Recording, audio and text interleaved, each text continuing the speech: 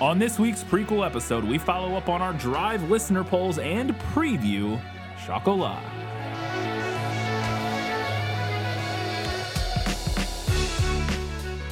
Hello and welcome back to This Film Is Lit, the podcast where we talk about movies that are based on books. It's a cozy, icy evening here in our hometown, snowed in. Hope you're all having lovely evenings or mornings or whatever, wherever you are. But very cozy here. We're gonna go make some dinner after this and watch I can't wait to watch a new episode of Last of Us. I don't know if you've seen anything about it. I've seen a little bit about it. I haven't got any spoilers. I mean, I know roughly what the events are because I played the game, but everybody's saying it's like the best episode of television in years. So I'm very excited to watch that. But anyways, we've got a very full episode. We were going to do a Learning Things segment about our author this week, but we had so much feedback from everybody that we kind of decided to skip that and just really focus on the feedback everybody had about Drive, as well as previewing Chocolat, as we mentioned. But before we get to all of that, we've got to do what we always do and recognize our patrons. I put up with you because your father and mother were our finest patrons, that's why. No new patrons this week, but we do have our Academy Award winners, and they are: Matilde is joining Shelby's quest to get TFIL merch. Steve from Arizona, Paul Kettensminger, Jeff Niederhofer, Teresa Schwartz, Ian from Wine Country, Winchester's Forever, Kelly Napier, Gray Hightower, Eli Young, Scratch, Just Scratch, Shelby says all I want for Valentine's Day is TFIL merch, That Darn Skag, V Frank, and Alina Starkov. Thank you all very much. Maybe slowly it will take over and everybody will just be pestering us for TFIL merch. We've said it before. We want to do that at some point, but it's going to be after we hopefully get somebody to redesign our logo and stuff. So we have like updated everything before we launch our merch. But it is a thing that we are in discussions of figuring out. So hopefully it will not be, when I say not too long, it's not going to be like a month, but we have a plan to make a plan. We have a plan to make a plan. It is a thing on the docket. So hopefully, when I say before too long, I mean before like, a year from now. That's kind of the time scale. Because, we're going to talk to an artist and have an artist work on it. And that's going to take a couple months. And then once we get that squared away, getting the actual merch sorted is going to take its own little time, depending on how we want to do it. Blah, blah, blah. Point being, it's going to be a little bit, but it is, like Katie said, we have a plan to make a plan. So hopefully we can get to that sooner than later. Katie, we have so much listener follow-up. Let's go ahead and talk about it. Yeah, well, that's just like your opinion, man. So we had a bunch of feedback, not like feedback from a lot of different people, but we had a lot. Of long comments, which is great. Yeah. But then, so that's why we're not doing Learning Things, as you said, because we have so many comments. And just to mention, I think we're going to try this going forward. I am going to, and we've done this. I kind of go back and forth when we do feedback. Is like whether or not I wait for you to read the whole comment before we start talking about it, or kind of interject. Some of these comments are so long. And I think it just makes sense in general going forward. Probably going to try to start interjecting and discussing things like kind of point by point throughout comments, as opposed to just letting, instead of Katie just reading the whole comment and then kind of trying to go back and figure out what all we wanted to comment on. We're going to kind of interject section by section. So, all right. So on Patreon, we had 1 vote for the book, 1 for the movie, and 1 listener who couldn't decide. A nice 3-way split there. Steve from Arizona, the patron who requested Drive, said, first and foremost, I will begin with the fact that I really loved this book. Second, I love the movie as well. I will give a slight edge to the book for a few reasons I will get into, but I think the movie is pretty underrated. I will have to disagree with you. I'm not sure it's what I would call it. I don't know if underrated is the term I would use. It is, I don't know if you listened, but on the prequel episode, this was put on tons of year-end best movie lists, and maybe like slightly forgotten. Like it's maybe not. Yeah, I think that might be a more accurate. Which I guess you could argue is maybe underrated, but it may be slightly. It has not maintained the sort of like acclaim that it had when it came out. But was pretty well regarded and highly rated when it came out. So For a movie buff like myself, the film calls back to the 70s and early 80s tough guy motif, an era defined by uncertainty and a film era where main characters had dubious hidden pasts rarely revealed and mostly implied. Driver reminded me a lot of James Caan in Thief, where he attempted to change his lane and go the normal path to hideous consequences. I've not seen Thief. I have so neither. I don't know. Cannot comment on that. Brian is spot on with the Shane reference as well. Glad to hear it. It's ironic how Thief and Drive preempted similar eras in film. Caan was one of the last everyman tough guys before he was replaced by the muscle-bound, steroid-infused hero of the 80s. Driver pretty much ended the current model, as our heroes have been pretty much replaced by steroid-infused comic book action figures and mythical regular humans immune to pain, sleep, and blood loss. Anyways, I wanted to chime in here briefly because I think it was interesting. One of the things I read is that one of the reasons Gosling wanted to do this film was because he wanted to do an action movie, but he didn't want it to be a typical action movie. And I think what you're saying here kind of applies that he didn't want to do like a comic book movie or he wanted to be a more layered, different. 2011, we were really just Iron Man and starting to sink into the Marvel era of films. It wasn't as big as it was, but Avengers was 2012, right? So we were starting to ramp up, and he didn't want to do one of those movies. He didn't want to go get buff. He wanted to do an action movie where he could be, a different kind of action hero. Anyway, I do feel there were some other undertones within the movie, such as how the upper classes step on the common man, making money through loopholes and other dubious methods of hiding money. I don't know if I get where the upper classing stepping on the common man sort of comes through. I agree the other things, and I guess like sort of the general milieu of like, it's probably not the right word, but the general idea of like, Driver has to kind of work, he works outside the law because his I'm not 100% sure if Steve is referring more to the movie or the book here. I think the book maybe gets into the I don't know if I would call it a commentary on class, but there definitely is more commentary on like the setting and like the obvious poverty of the setting in the book. Yeah, because I think it can be there, and it's kind of built into any movie that deals with like the mob and stuff like that. Yeah. We discussed it at length in like Godfather episode and Goodfellas and stuff like that. That a lot of times, the mob and all those sort of things exist because of class issues and other sorts of systemic oppression and stuff that creates the culture where these things kind of stew and come to exist. But I felt like this movie didn't really make it a particular point. The classism didn't feel like the movie was making a point of that. Yeah. Like we don't see our villains are other people within. I don't know. That wasn't something that really stuck out to me in this one. But anyways. Nino is basically new money, desperate to be a player in the upper class and willing to flash that wealth, while Bernie is the underrated old money and willing to live off the past rather than seek new avenues for the future unless he is in firm control. Nino hosting a party in his crappy pizza place, blissful and drunk, is all you need to know about him. He's painfully desperate, but he is still just an old mobster being a laundering front for the mob. Mm-hmm. Anyway, everything about the film has good rewatch value for me, and Gosling's portrayal of this violent, broken man is rather sad. Mm-hmm. Something broke him horribly, and we can only wonder about this circumstance. I really liked this little era for Gosling where he starred in this film, Only God Forgives, A Place Beyond the Pines, and ultimately Blade Runner 2049. I did want to chime in, kind of going back to one point.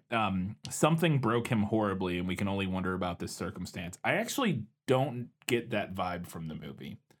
I think that could be the case. Mm-hmm. That there was something in the past that has turned him into this person, and that he's. I get more the vibe that he's just sort of an aimless, like. It's more of a commentary on like the. What is the term? Like how society doesn't have. There's no great challenges for.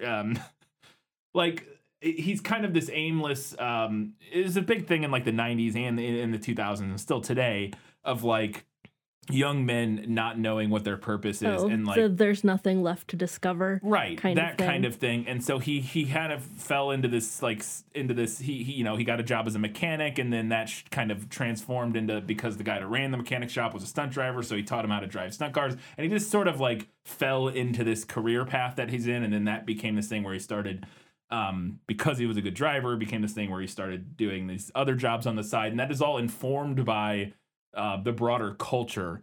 But I never got the feeling in the movie that he had some very specific, like, dark event in his past that has led him here. Maybe. Mm-hmm. I think there could be, but I didn't get a super strong vibe of that. To me, it felt more like he's like this blank slate, again, aimless protagonist who is looking for purpose and reason in a world that the movie is commenting on, or the movie is saying is somewhat devoid of that. It's kind of nihilistic a little bit.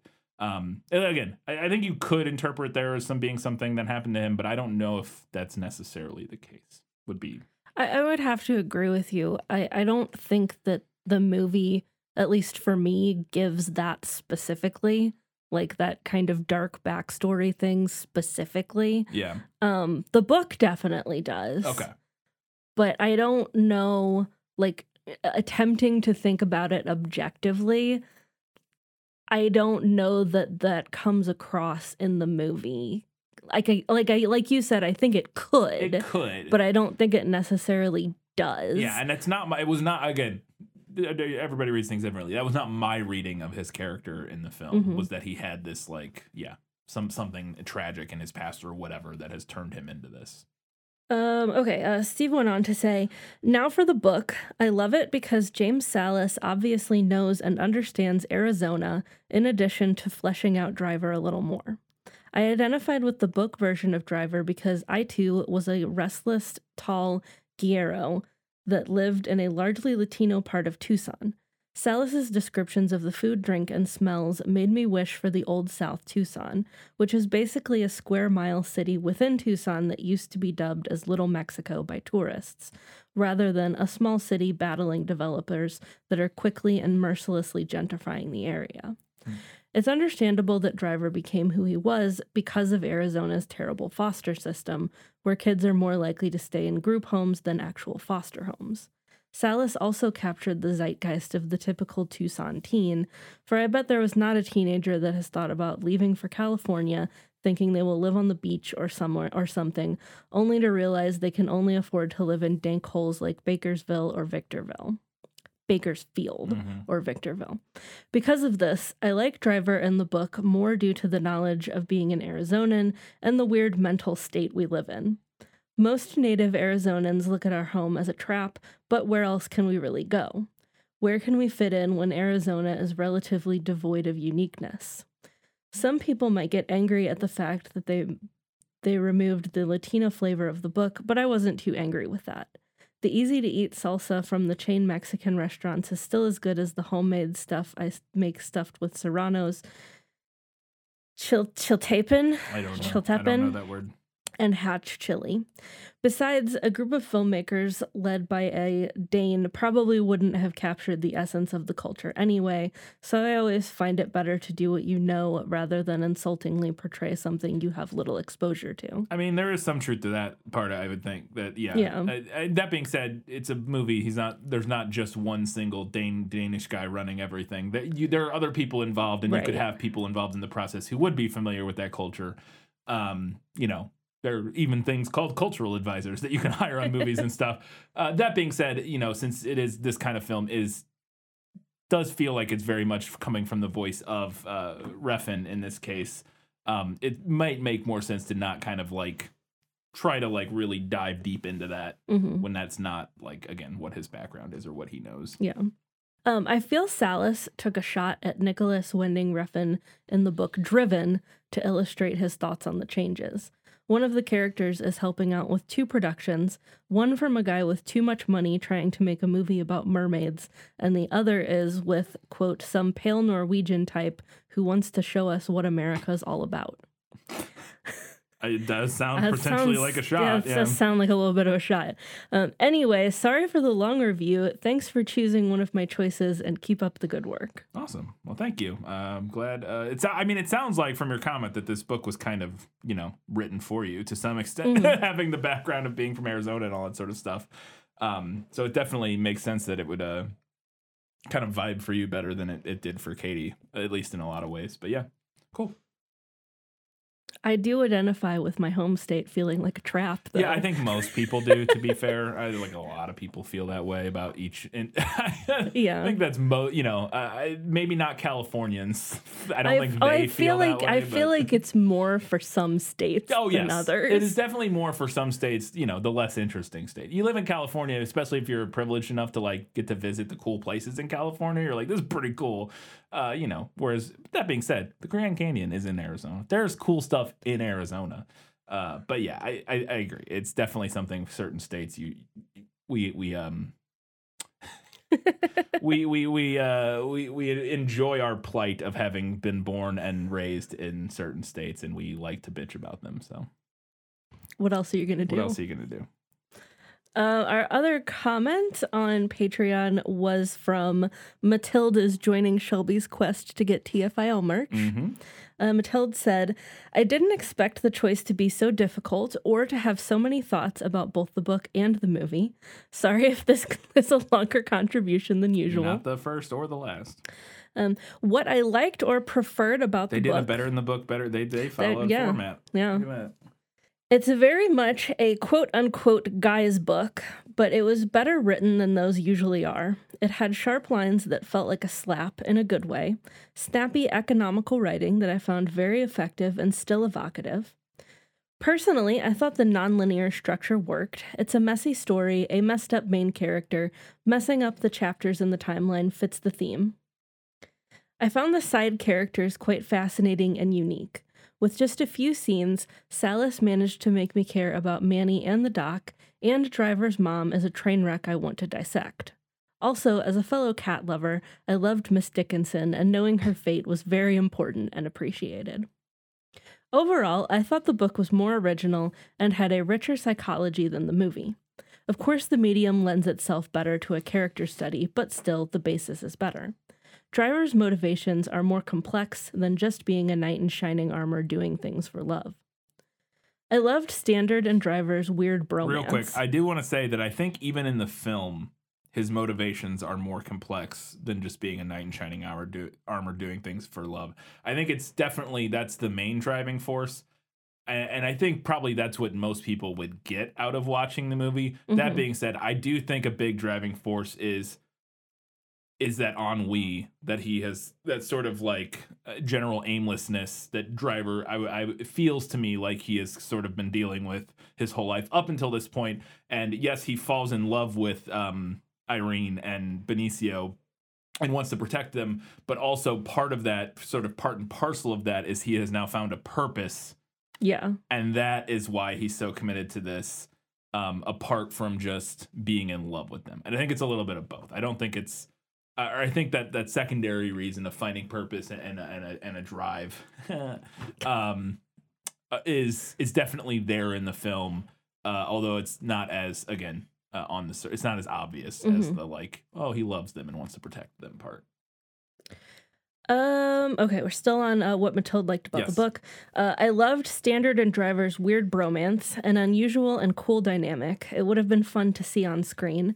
Plus, we can never have enough Oscar Isaac. I won't disagree with you there. I do, I wish we could have seen more of that, because I think Oscar Isaac would have killed that kind of, strange dynamic. Absolutely. Like I said, I think he already kind of did a little. There was hints of it in the film. I think if they would have had more time, I think it would have been even better, I liked the LA in the book. That underground and transient side of the city is not often written about. For a book about someone in the movie business, it has none of the usual glitz and glamour, and that's a clever angle. Mm-hmm. What I disliked about the book, Driver is supposed to be quite young, but I didn't get that from the way he talks.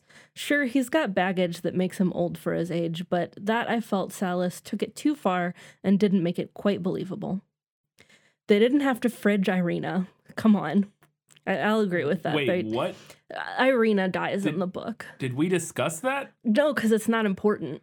It just happens, and then it's not When important and again. how? She gets shot. It's implied that it's like it's either like it's a gang thing, they say, and it's kind of implied that it was like an accident, like a stray bullet type of thing, okay. but like maybe not, but I don't know. Maybe you did mention that briefly, but I don't. I was like, that feels important that we should have talked about But that. that's the thing, though. They kill her, and then it's not important anymore. All right. When does it happen? Like, is it at the end of the story? Like, You know what? I can't even answer that question because I don't know, because Okay. the timeline is so mixed Okay. around. all right. It's after Standard dies Well, yes. sometime. Okay. Carrying on here, what I liked or preferred in the movie. The style is obviously a high point. The lighting, editing, and the cinematography are excellent and a feast for the eye. It's gorgeous, sleek, and no surprise it influenced so many films. As an 80s music fan, I'm basically addicted to the soundtrack and could listen to it all day. I did for a while after rewatching the movie. Not the best ever, but probably my favorite movie score. I found out Cliff Martinez also did Contagion that same year, so no wonder I liked that score too. That makes sense. Yeah, that makes sense. Yeah, thinking back to Contagion, I mean, we watched it for a bonus patron episode about a year ago, I think, or something like that. That was a long maybe time even ago. more than that, but it was like something like a year ago. And yeah, I can see that from that makes sense. The casting is impeccable and everyone does stellar work. Bryan Cranston stands out with a difficult character. I thought what he did with Shannon made him a great emotional counterpart to Driver. He doesn't have a lot, but he's not in the movie a lot. But when he is, I think he does a great job. Yeah. Of course, Ryan Gosling also does a good job.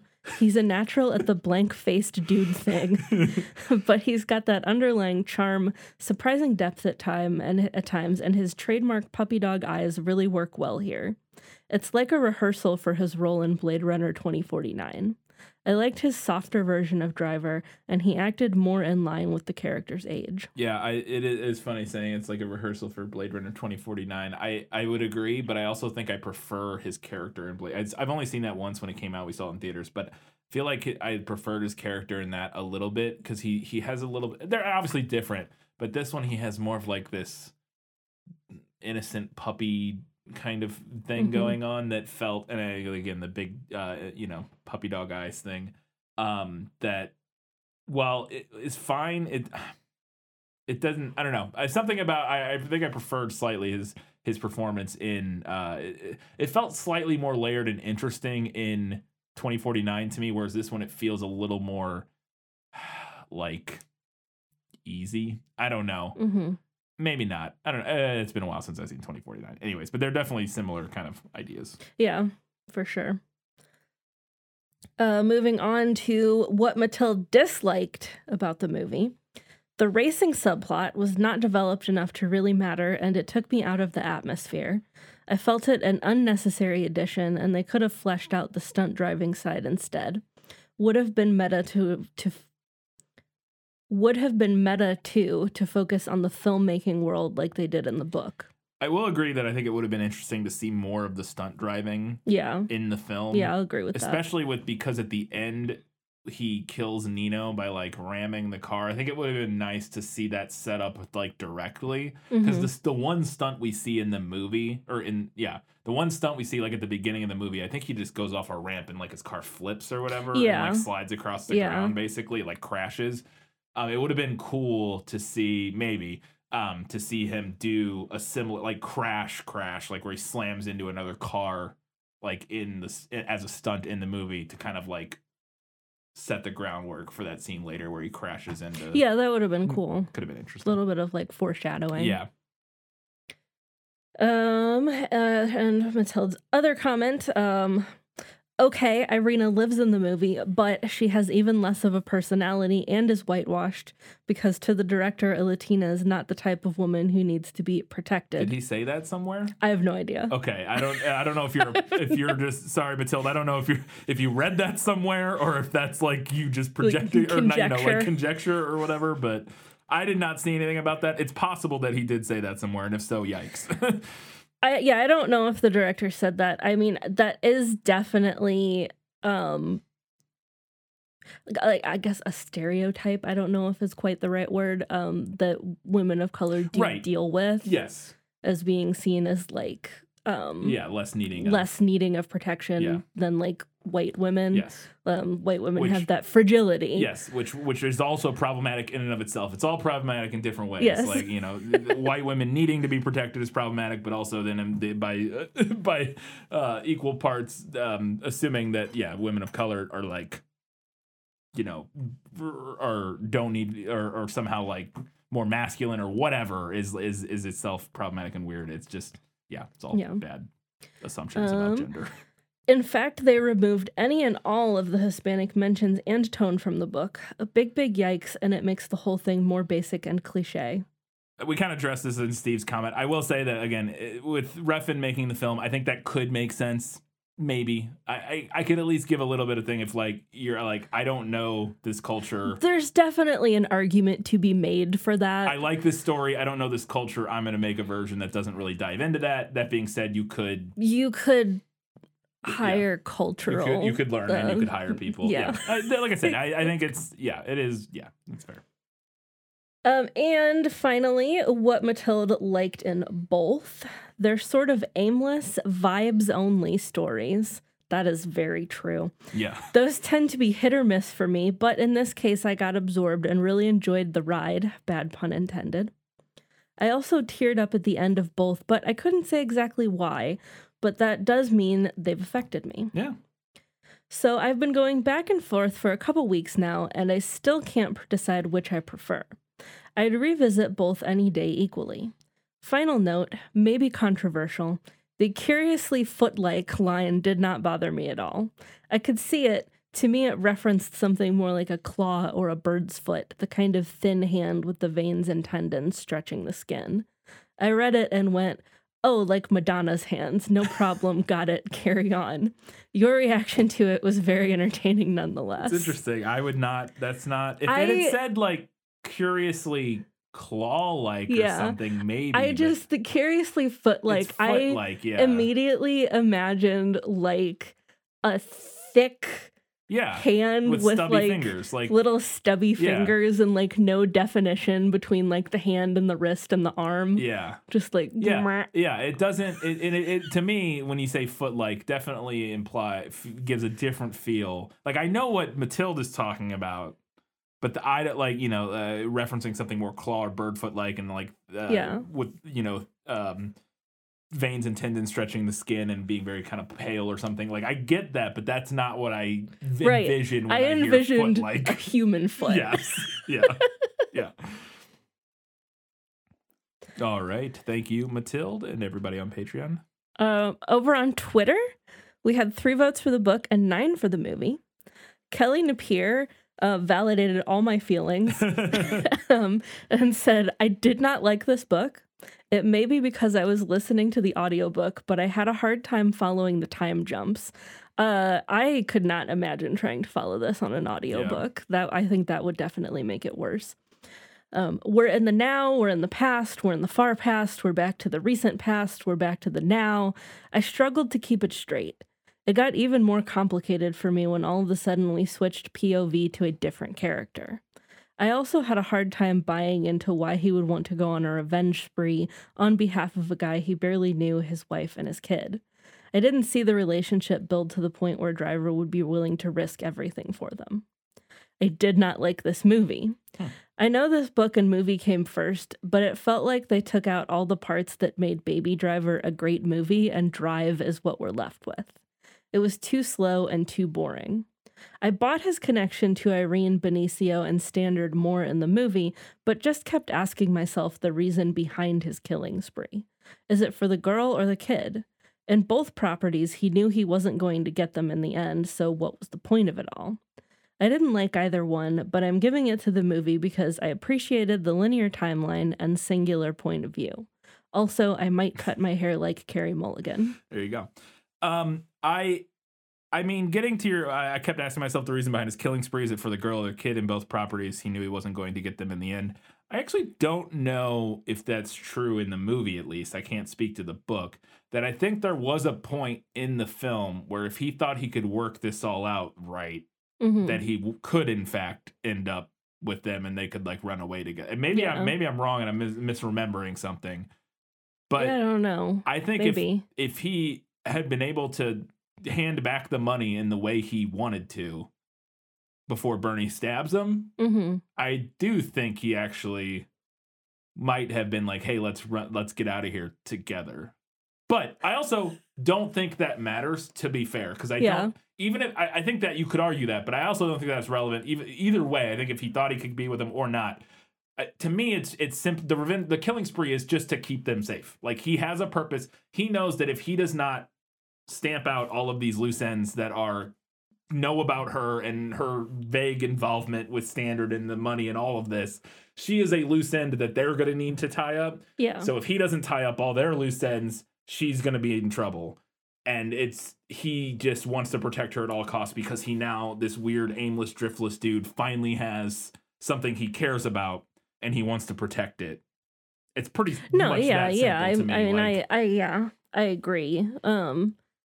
The other thing, and this was a big part of what I disliked about the book, and now, like, having read Kelly's comment, I'm like, I don't know if I got confused or if Kelly was confused or if we're just both confused, because I didn't think that his killing spree with the mobsters at the end of the book had anything to do with Irina and Benicio, which was part of the reason I was so mad at the end. Not the kid, I guess, but she would have been dead at that point, right? She's dead at that point. And unless that happened way later in the timeline than I thought it did, I don't know. Yeah. And then the kid just, like, goes to live with like his grandparents in Mexico, I think. Yeah. And they, like, lose contact. And I didn't think it had anything to do with, and I don't know which of us is more confused at this moment. Yeah, I don't know. Maybe we're equally confused. Yeah.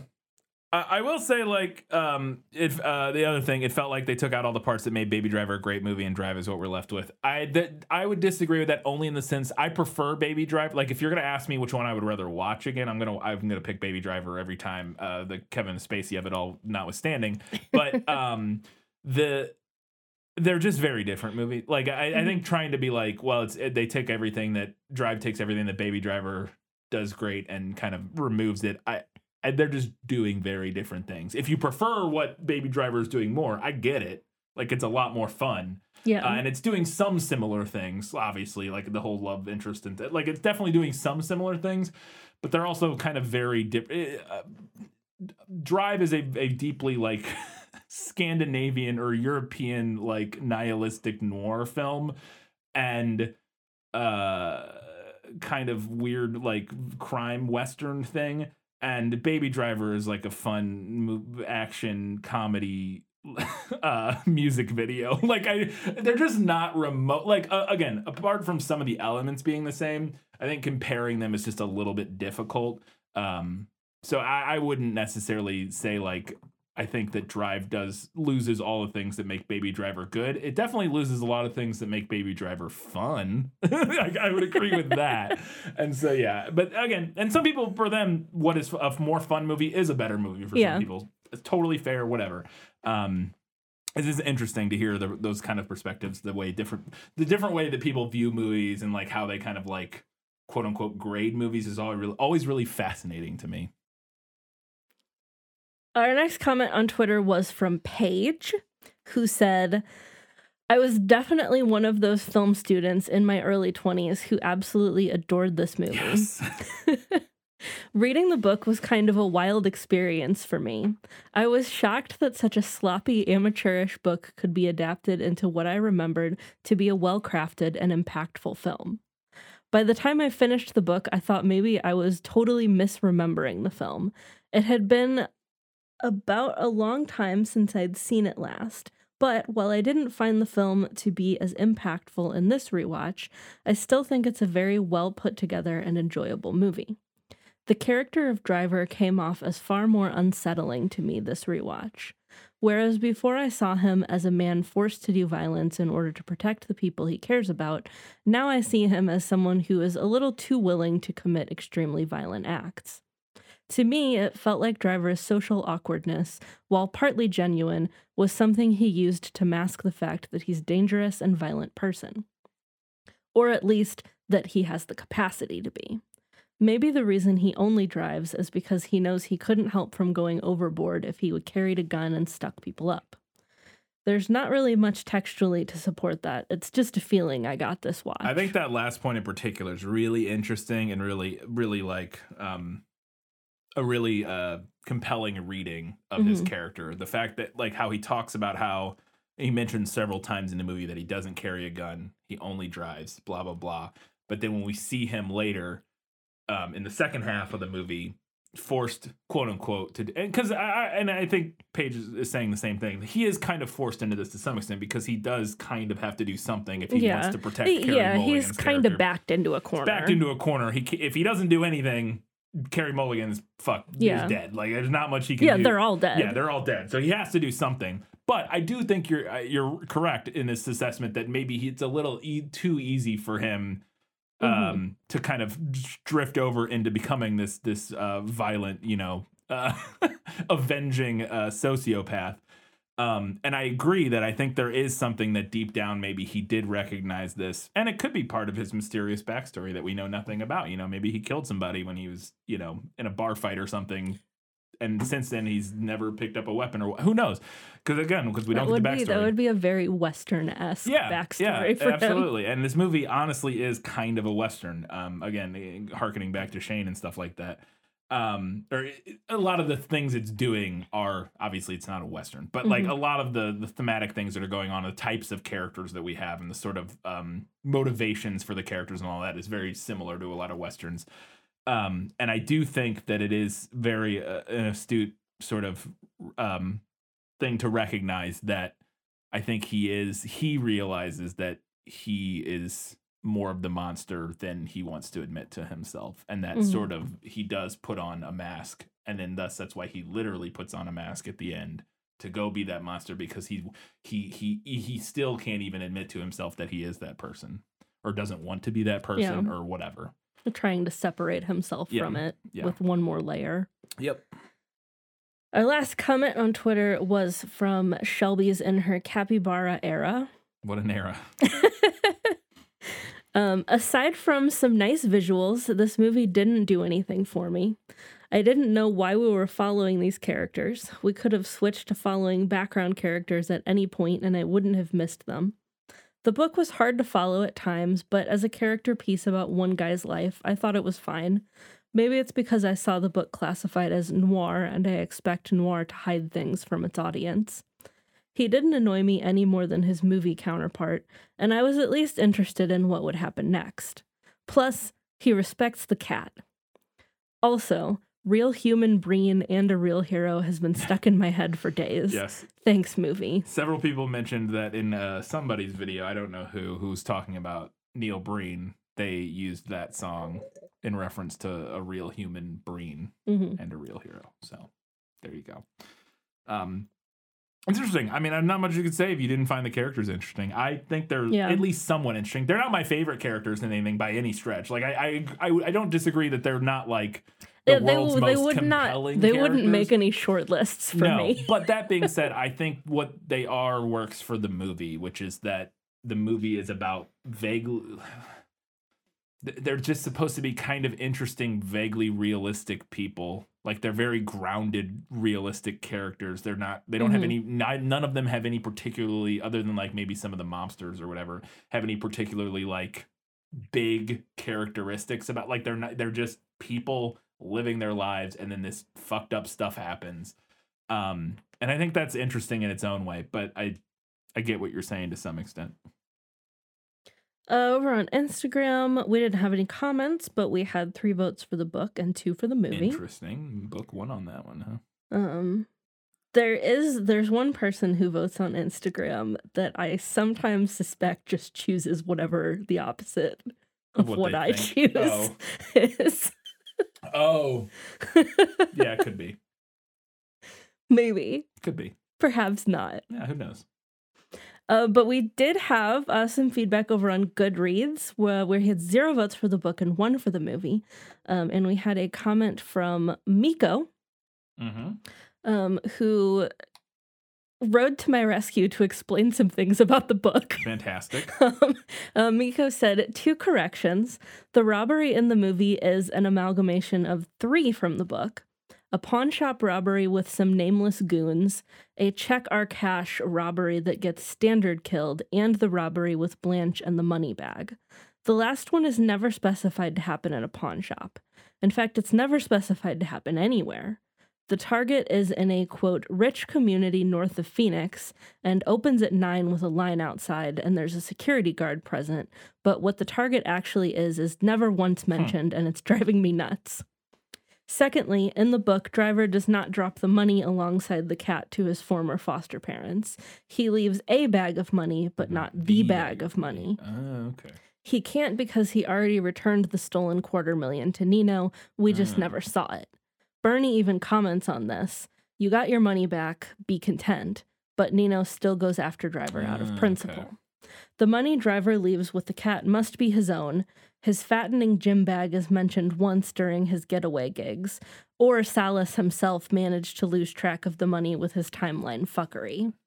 I totally understand how these escaped your notice. All the details get lost in the chapter shuffle.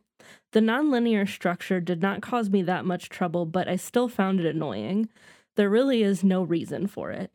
I can only suspect that it was used because otherwise it would be blatantly obvious that everyone Driver meets dies within 3 chapters. Oh, wow.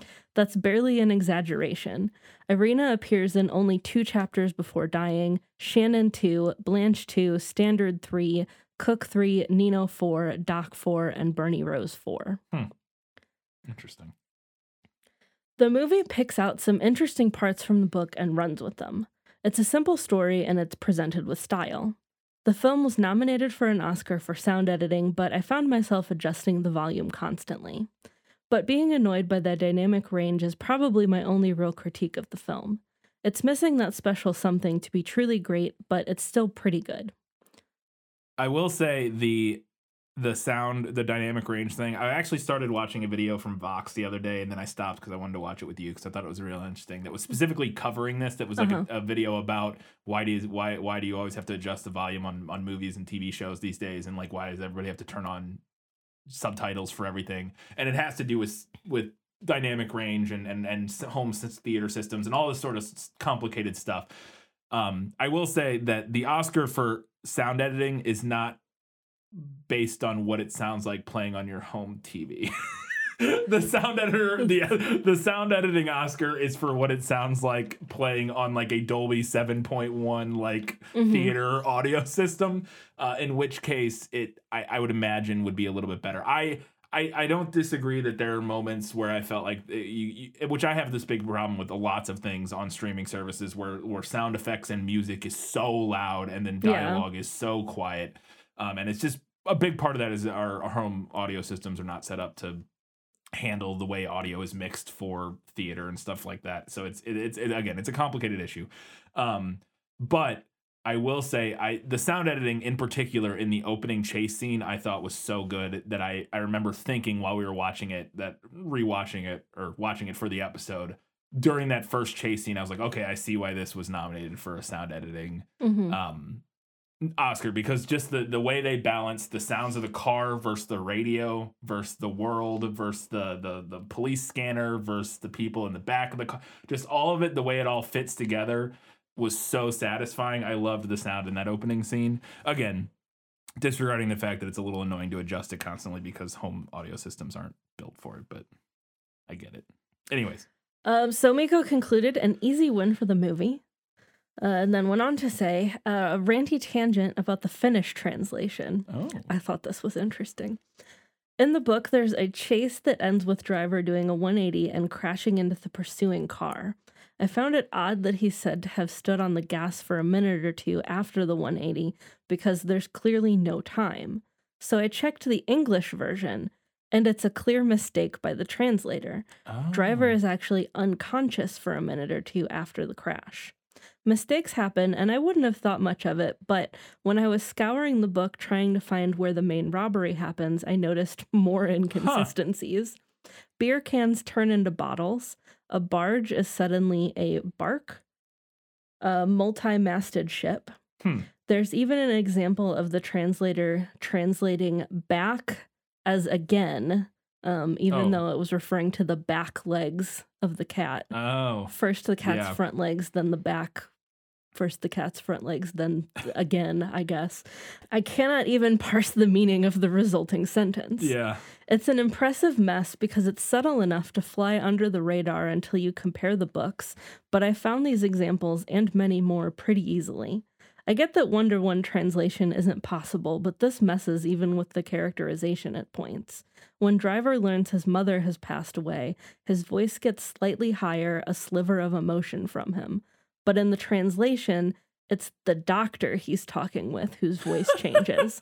There's no explanation. It's just translated wrong. Now I'm questioning the quality of every translation I've ever read. And you should. Translations are very difficult. Yeah, translation is hard. It's hard, and it's not, I think it's more common than you would think that stuff like that happens. I'm I bet sure that happens all the time in tons of stuff. And yeah, like a one-to-one translation isn't possible because of the way that language works. Yeah. But some of this stuff sounds like sound like somebody should have caught that. Somebody made a mistake. Yeah. There's stuff in there that's not like this is like a rough, hard to translate thing. That's just like you made a mistake. Like somebody just messed up. Yeah. All right. What was our final breakdown? Our winner this week was the movie with 13 votes to the book 7, plus our one listener who couldn't decide. All right. Fantastic. As we mentioned, we don't have a Learning Things segment. We were just going to learn about Joanne Harris, but we're going to learn a little bit more about her when we discuss her book, Chocolat. There once was a town that believed in tranquility at any cost. If you saw something you weren't supposed to see, you looked the other way. Then one day, a sly wind blew in from the north, and with it, strangers. These people are not welcome. Hayachi's an atheist. What's that? Don't know. Opening a chocolaterie just in time for Lent. Shameless, isn't it? Would you like to come in for some chocolate? What about boycott immorality then? So Chocolat is a 1999 novel by English-French author Joanne Harris that falls under the genres of magical realism, fantasy, and romance. Interesting. I did find, when I was looking into this, that Joanne Harris got into a little bit of Twitter beef with Rowling last summer. The lesser Joanne? Yeah, the lesser Joanne. It wasn't like a major thing, and it was a little bit of a mixed bag. Yeah. Joanne Harris does have a transgender son, so obviously there's some not a fan of some bad blood there. Current opinions on anything really. Yeah.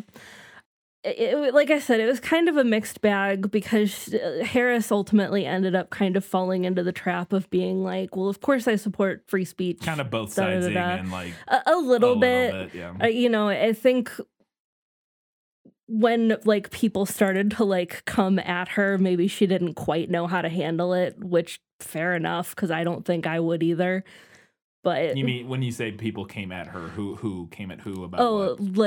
Like the gender critical people. Came at Joanne Harris. Yes. About her criticizing about J.K. her. Rowling. She wasn't like necessarily criticizing Rowling, but she put up like a Twitter poll, from what I understand, that seemed to throw some shade at Rowling. Okay. And then Rowling got mad about it. And then all of the people who support Rowling went after Harris. Yeah.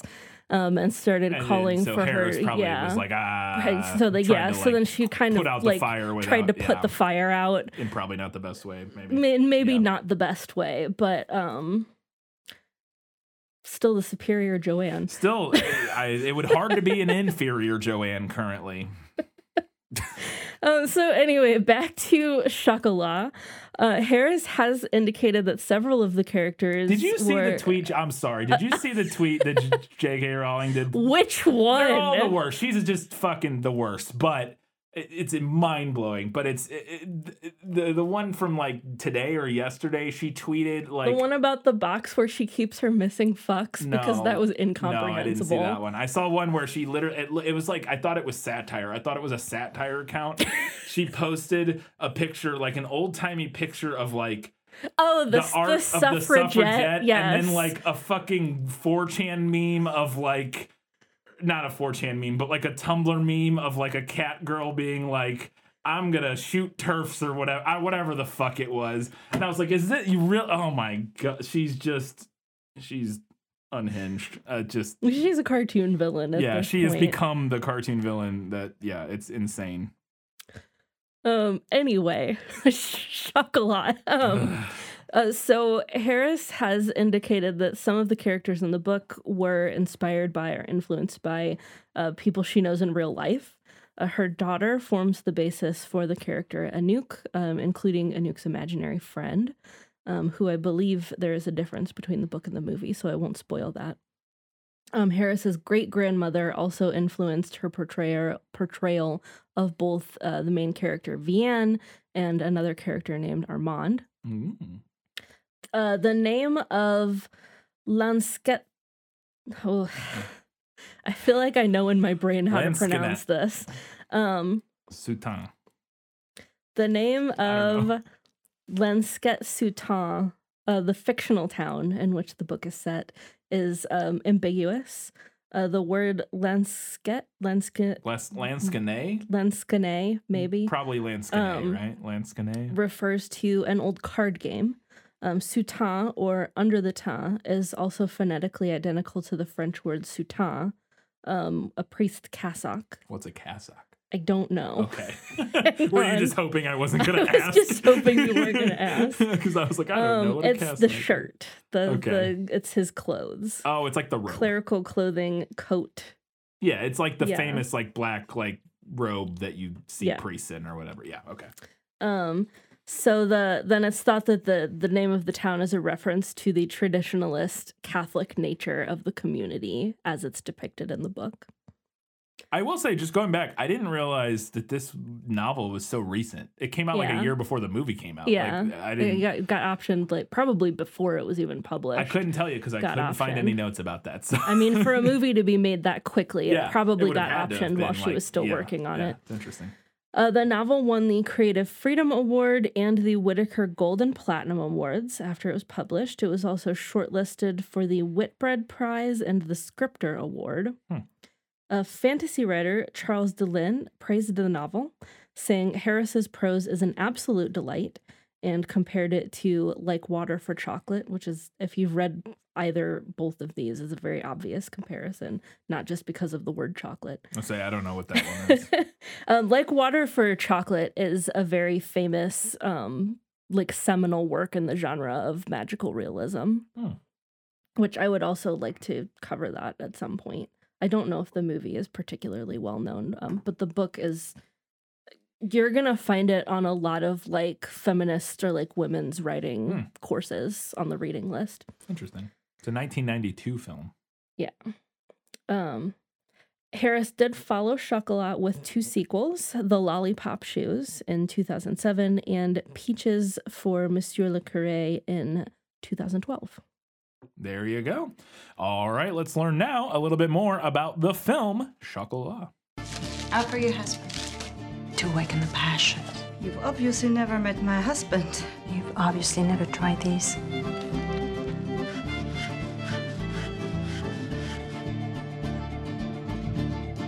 You have more of those bean thingies, please. How many do you want? How many have you got?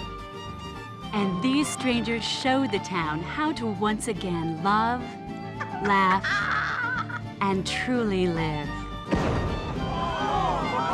Academy Award winner Juliette Binoche, Academy Award winner Judi Dench, Alfred Molina, Academy nominee Lena Olin, and Johnny Depp in the delicious comedy that feels as good as it tastes.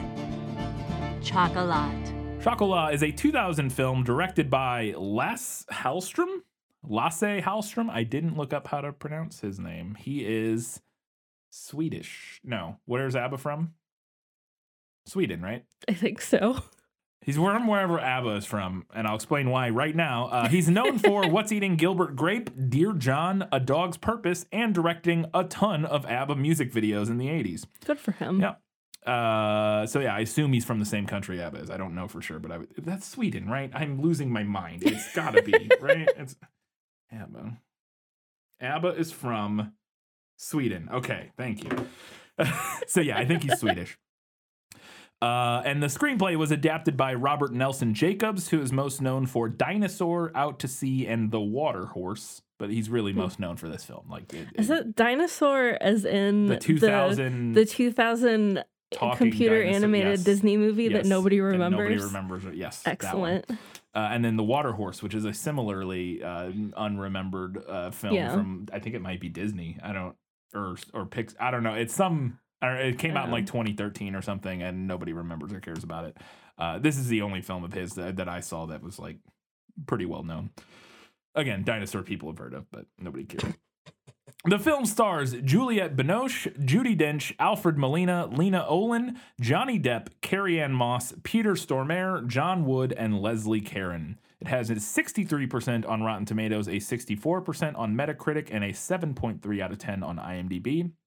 It made $152 million against a budget of $25 million and was nominated for 5 Oscars, including for Best Picture, Best Actress in a Leading Role for Juliette Binoche, Best Actress in a Supporting Role for Judi Dench, which she actually won the SAG Award for this film, and Best Adapted Screenplay and Best Music Original Score. Apparently, it is the only Best Picture Oscar nominee that year that didn't win any Academy Awards. So it didn't win any of these awards. It was only nominated. So like I said, kind of mentioned a minute ago, I could not find much in the way of official production history. I'm sure it's out there, but I could not. I did some digging. There was nothing on Wikipedia, like literally nothing. And I did some extra digging trying to get around and find some stuff. And I was not finding much that was very useful. So we're going to dig right into the IMDb trivia and not go through much in the way of like production notes. So getting into the IMDb stuff. Although Johnny Depp lived in France at the time of filming, he does not appear in any of the scenes that were actually shot in France. All of his scenes were filmed on set and on location in England. Same for Judi Dench, whose all of her scenes were filmed in England. And in the DVD commentary, they note that for Judi Dench, at least, it was because her husband was very ill at the time, and she wanted to stay close to home. I have no explanation for why Johnny Depp stuff was all filmed in England. Juliette Binoche actually went to a chocolate shop in Paris to learn how to make chocolates for the film, and some of the chocolates that she made while learning were actually used in the festival scene. I don't know. Again, I have not seen this movie. I know nothing about it, so some of these notes don't mean anything to me. Apparently, at the end of the film, the camera does a zoom out, like a big move out of the village during the credits. And there's a specific moment where you can see a man walk through the lower half of the square. And the director specifically incorporated that person in there because he wanted to be able to prove that this was an actual shot of the village and not a miniature. Again, not having seen this, I don't know. We'll see. But that was a note I found. Also, according to the DVD commentary, Johnny Depp doesn't like the taste of good chocolate. He prefers cheap Easter Bunny type chocolate. Why does that not surprise me? Actually, it kind of surprises me. He seems like the kind of guy who would be like a weird snob about, I don't know. I could see either way. But... No, I feel like he's a weird snob about other things, but the chocolate thing doesn't surprise has a shit me. Palate for chocolate. I guess it could be. It's possible. I have an everything palate for chocolate. Same. I don't care what kind it is, unless it's like 95% cacao or whatever. As long as it's not like the darkest of dark chocolates, I'm into it. But I like dark chocolate. It's like that super dark is a little too much. I don't like the super cheap stuff either, where you can taste like the grainy sugar. Yeah. Not a fan of that. Yeah. But anything in the middle of those two extremes. Yeah. So the French town of Flavigny-sur-Ozerin, where most of the movie was filmed except for scenes on the water, does not have a chocolatier. However, it is the home of l'Abbaye de Flavigny, which is an abbey that makes anise and other flavored candies that are sold worldwide in little tins decorated with flowers and copies of old engravings. But unfortunately, according to IMDb, that factory does not allow visitors. I feel like the person who wrote that fun fact was mad about it. Yeah, right? They went to visit this town because they love this movie, realized there wasn't a chocolatier, found this other candy shop, and were like, ooh, I want to visit that. At least I'll get to visit some candy shop in this town from my favorite movie. And then they got there, and they're like, nah, you can't come in. They're like, I'm writing a thing on IMDb about it. Yeah. Gwyneth Paltrow turned down the role of Caroline Claremont. Which ends up being played by hold on, I'll go back find it. Where's my casting notes? Carrie-Anne Moss. Carrie-Anne Moss's character, which I assume is maybe just an American in the film or something. I don't know. And then my last note before we get to the reviews was my favorite IMDb trivia fact ever. The movie's title is French for chocolate. Really? Is it? I never would have. Thank you, IMDb trivia. I had no idea. I learned French today. Yeah. And finally, getting to some reviews for the film, Chicago Tribune critic Michael Wilmington called Chocolat, quote, a delightful confection, a cream-filled and slightly nutty bonbon of a tantalizing, delectable, and randy movie of melting eroticism and toothsome humor. That's interesting. I don't know if I would call this movie either randy or erotic. Well, he disagrees, and this guy seems really into food, so maybe that's why. I don't know. He also said, quote, the film is a feast of fine actors, and every one of them is a joy to watch. Peter Travers from Rolling Stone declared the film, quote, a sinfully scrumptious bonbon. Chocolat may be slight, but don't discount Hallstrom's artful finesse. Except for some indigestible whimsy, Chocolat is yummy, end quote. Everybody had to go the freaking obnoxious food. All with the candy allegory, puns. Yeah, puns and stuff, of course. New York Times critic Elvis Mitchell found the film, quote, extraordinarily well cast and said, this crowd pleaser is the feature film version of Milk Chocolate, an art house movie for people who don't like art house movies, end quote. Bit of a backhanded compliment there, but, you know, fair enough. Maybe not. It depends. I could see that being a backhanded compliment. Doesn't necessarily mean it is. Dennis Lin, in a more negative review, Dennis Lim from The Village Voice criticized the film by saying, quote, it's condescending self-congratulatory attack on provincial sanctimony. Sorry. Redo that. Dennis Lim from The Village Voice criticized the film for its, quote, condescending, self-congratulatory attack on provincial sanctimony, end quote. He called Chocolat, quote, an airy, pseudo-folkloric gibberish at best. Dennis Lim, end quote. Are you from a small Catholic town? Because I feel like you felt personally attacked it's interesting. by this movie. I don't know much about The Village Voice. I looked it up to see what it was, and it seems like it's kind of like an alternative, like hipstery, like publication. I could be wrong about this. If you know what The Village Voice is, I've heard of it before. To me, it kind of sounds so. You remember the TV show Shrill? Yeah. Remember the magazine she works at? Yeah. That's the vibe I got of what The Village Voice is. I don't know if that's the case, but it wouldn't surprise me then if this is some weird, like, almost like like I don't know. It almost felt like this, like, incredibly. This review comes across to me as like almost a weird reaction to a movie that is critical of. I don't know what the movie's about, so this is hard for me to assess this.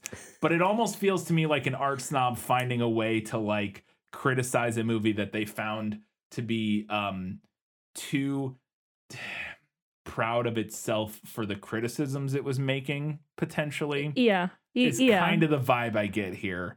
It seems like you would get a similar review from like some pretentious lefties about like Glass Onion. I feel like there's probably reviews out there that like think they're much smarter than Glass Onion is. Which again, whatever you think of Glass Onion, I can imagine the person. And again, I haven't even seen this movie, so I may 100% agree with this criticism. I have no idea. But when I read this review, I don't think I will either. When I read this review, I was like, I feel like I hate this person. I feel like I know who this person is and the kind of political, like media takes they have, and I feel like they're one of my least favorite type of people. They're like the anti-chud. They're like they like wrap around. They're like they're. I don't even. I'm. Never mind. It doesn't matter. It's.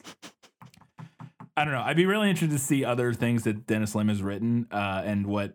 I'll just be interested to see what I think when I watch this movie, I guess. But something about that review, I was like, ooh, I don't know. It gives me weird vibes. Anyways, finally, Roger Ebert, writing for the Chicago Sun-Times, gave the film 3 out of 4 stars, saying, quote, "The film was charming and whimsical, and Binoche reigns as a serene and wise goddess," end quote. So there you go. A fun fact about this movie, for me personally, that you don't know, the main title from the score, like the first minute and a half or so on it, was on my short list for walking down the wedding aisle. Oh. And it did not make the short list because I never mentioned it to you. Yeah. But interesting. I'll have to see. I'm interested to hear now. Yeah, I have not seen it. So as always, you can do us a giant favor by heading over to patreon.com, support us there, go follow us on social media. You know it all. It's the prequel episode. We already talked about all this stuff. Katie, where can people watch Chocolat? Well, you can check with your local library or a local video rental store if you still have one. Otherwise, you can stream this with a subscription to Paramount Plus. If you have Paramount Plus through Amazon Prime or Roku, you can also get it that way. You can stream it on Pluto TV with ads as well. Or you can rent it for around $3 to $4 from Amazon, YouTube, Redbox, AMC Theaters on Demand, Apple TV, Vudu, or DirecTV. And I also want to offer a warning, if you are going to watch this movie, to please make sure you have chocolate in the house. Yes, you have made that clear that we must have chocolate. Now, if you hate chocolate, then you probably don't need it. Then you probably don't need it. But if you enjoy chocolate even a little bit and you watch this movie and you don't have any, you're gonna be mad about it. I promise. You're gonna be upset. Yeah.